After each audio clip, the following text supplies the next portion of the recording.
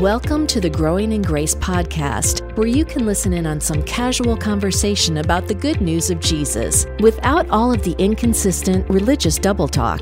If you've ever struggled with feelings of hopelessness, guilt, and despair, or wondered if you're really right with God, it's time to discover the true freedom that comes with the gospel of unlimited and overflowing grace.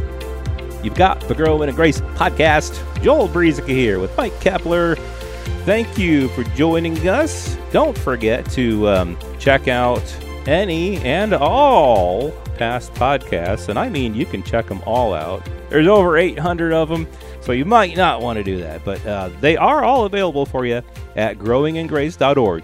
Some people, I don't know now that we're up to 800 plus, I don't know if anyone has actually gone through all 800 plus, but I know when we were down in the 500s, 600s, people would say that they have gone back to the beginning and to listen to them all. So it's just a daily dose of encouragement. In our case, it's weekly, but now that we've got so many, you could listen to some daily if you wanted to and be encouraged in God's love and grace and in things that you might not necessarily hear in churches and in ministries. We're focused on the new covenant, and a lot of people, as we have discovered, don't really have an understanding of the new covenant and why and how it's different from the old covenant. So we're sharing a lot of that stuff week to week here on the podcast. How's it going, Mr. Kapler? Just fine, Mr. Brezicka. I'm just looking forward to some of the things we're going to be talking about here in the weeks ahead. And let's jump into one this time around. Things that you don't hear in church, but you probably should. One of the things that you don't hear in church very often, church in general, church buildings, church corporations, religious entities that we started talking about last week or the last couple of weeks, the commandments that came through Moses, the stone tablet commandments from the law within the first covenant, they were set aside, nullified, they came to an end and are no longer a part of the life of a believer in Christ. Now, for those who aren't aware of this, the law of commandments, 613 of them, we know God engraved the 10, but he would order the Israelites later, he would command them to write the entire law. It wasn't just written down on paper that Moses somehow created, but it was something that God would require the Jews to write everything on large stone tablets before they enter the promised land. Why is that? Because it was all one law, not just the top 10, so to speak, but all 613 commandments were part of the same law package. They interacted with each other. They were like a chain link.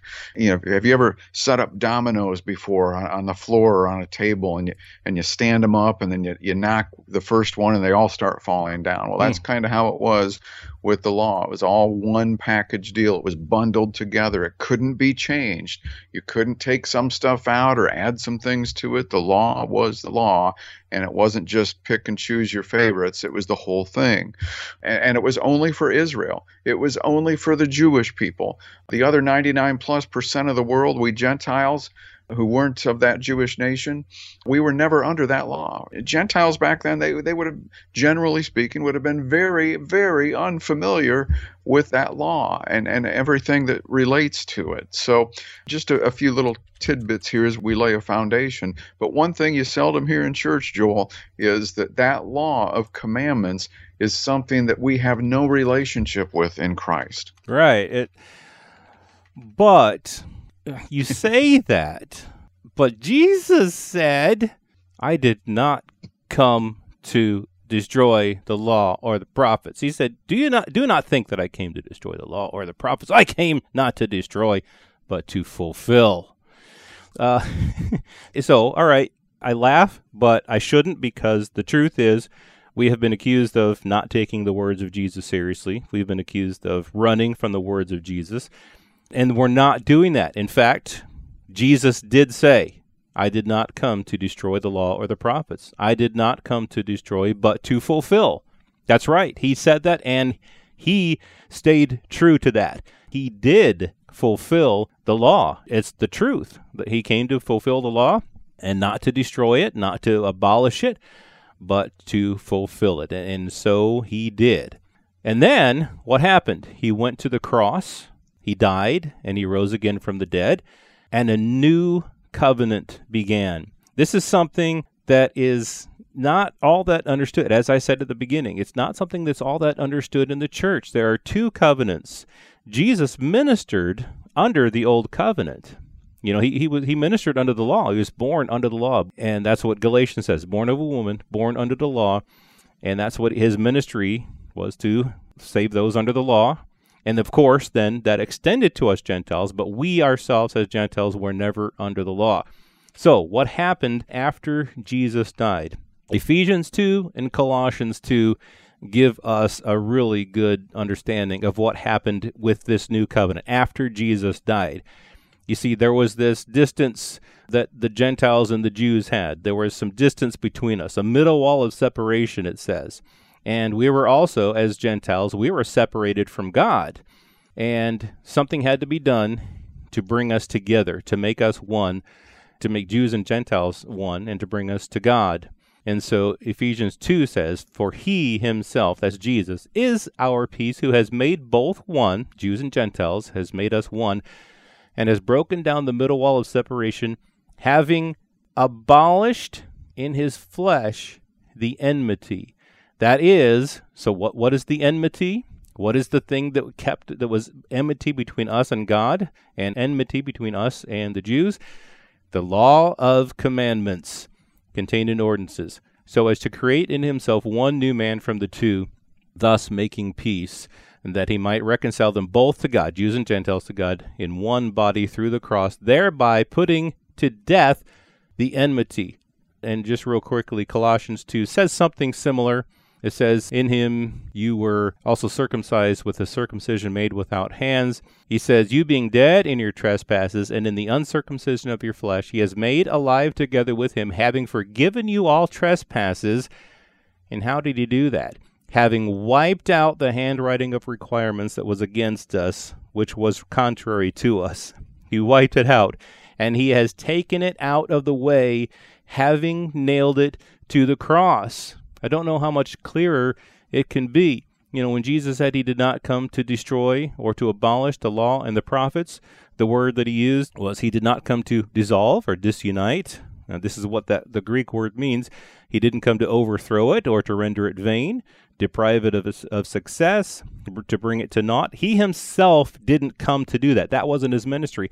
The ministry of Jesus was actually to teach the law to the people who were under it, because they themselves had been abusing it and misusing it and had not been keeping it.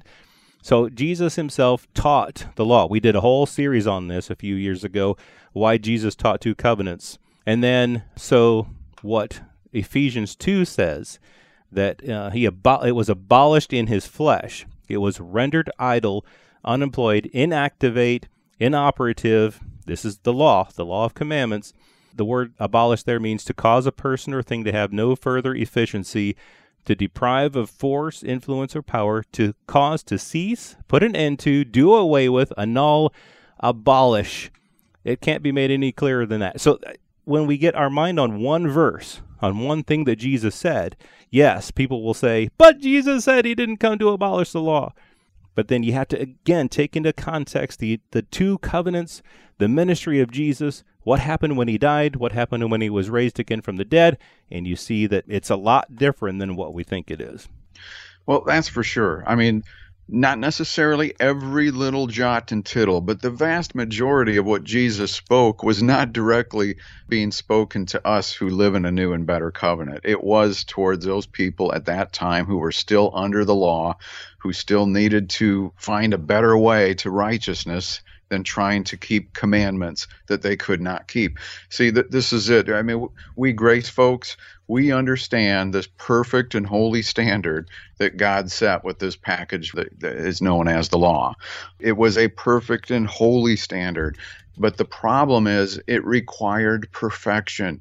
If you couldn't keep it perfectly, it would benefit you almost nothing. As the writer of Hebrews said in chapter 7, it was weak, it was useless. Paul said it was not based on faith. Also, the writer of Hebrews said this law of commandments, the stone tablets, It could make nothing perfect. And that's a problem because perfection was a requirement, which Jesus said in that same chapter, Matthew 5, the same chapter where he said he did not come to abolish the law. And Joel, you explained that really well. Jesus, that wasn't his ministry. He did come to fulfill the law. He did fulfill the law. Romans chapter 8. What the law could not do, weak as it was through the flesh, God did, sending his own Son in the likeness of sinful flesh as an offering for sin. He condemned sin in the flesh so that the requirement of the law might be fulfilled in us. And it goes on from there, and there was a lot said before that, but we're just, we only have so much time here, right? So we can't cover everything perfectly here in one program. But after Jesus rose from the dead, he got together with his disciples, scared them a little bit as he came through the wall, but he began to teach them. He said, "These are my words that I spoke to you." This is after the resurrection. "These are the words that I spoke to you while I was still with you, that everything written about me in the law of Moses and the prophets and the Psalms must be fulfilled." This is Luke 24. Then he opened their minds to understand the scriptures, the Old Testament scriptures, and he said to them, "Thus it is written that the Christ should suffer on the third day and rise from the dead, and that repentance for the forgiveness of sins should be proclaimed in his name to all nations, beginning from Jerusalem." And so it's so cool. Jesus, again, trying to explain to them, I told you this had to be fulfilled. I have done that now. And who knows what kind of revelation he shared with his disciples about all of that at that time. So, Joel, there's so many other things we could cover here, but one thing I just want to try to squeeze in is that the church people, the church corporations, and the religious people, when they're talking about this stuff about the law as if they're advocates for it, they're really not. They're faking you out. They're not talking about the real law, the authentic law that came from God through Moses. They're talking about their own twisted version of it, their own condensed, modernized version of it. So keep that in mind. Yeah, they will handpick certain laws. Tithing is a big one. And very few of them, by the way. And very few of them. Certain laws that they think, well, yeah, of course, you shall not murder, you shall not commit adultery, you shall not steal. And of course, we don't want to do those things. We don't do those things as believers. That's not who we are. But they don't realize that there are 613, not just the 10, that there are 613, and they will pick and choose from some of those other 603, other than the 10, and water them down and make them into something they feel is doable. But really, what they don't realize is that the ministry of the law was to make people guilty, to condemn people, to impute sin, to make sin abound, Romans 5:20. It brought death. It was against us and contrary to us, as I said. It was enmity with us. It's the strength of sin. The law is the strength of sin, 1 Corinthians 15:56. And so they try to use the law, not realizing all these things, instead of the proper ministry of the law, instead of using the law the way that it was meant to be. Again, not even for us Gentiles in the first place. Well, that's this week's podcast, and yes, we've got more things that we'll talk about in the weeks to come. We get a little fired up about this. I know I get fired up about this particular subject, but more things in the weeks to come that aren't necessarily taught in too many churches, but should be on the Growing in Grace podcast. This has been Growing in Grace with Mike Kapler and Joel Brieseke, heard online through various internet sources around the world each week. Access past programs by visiting growingingrace.org. Share it with a friend and listen again next week for more Growing in Grace.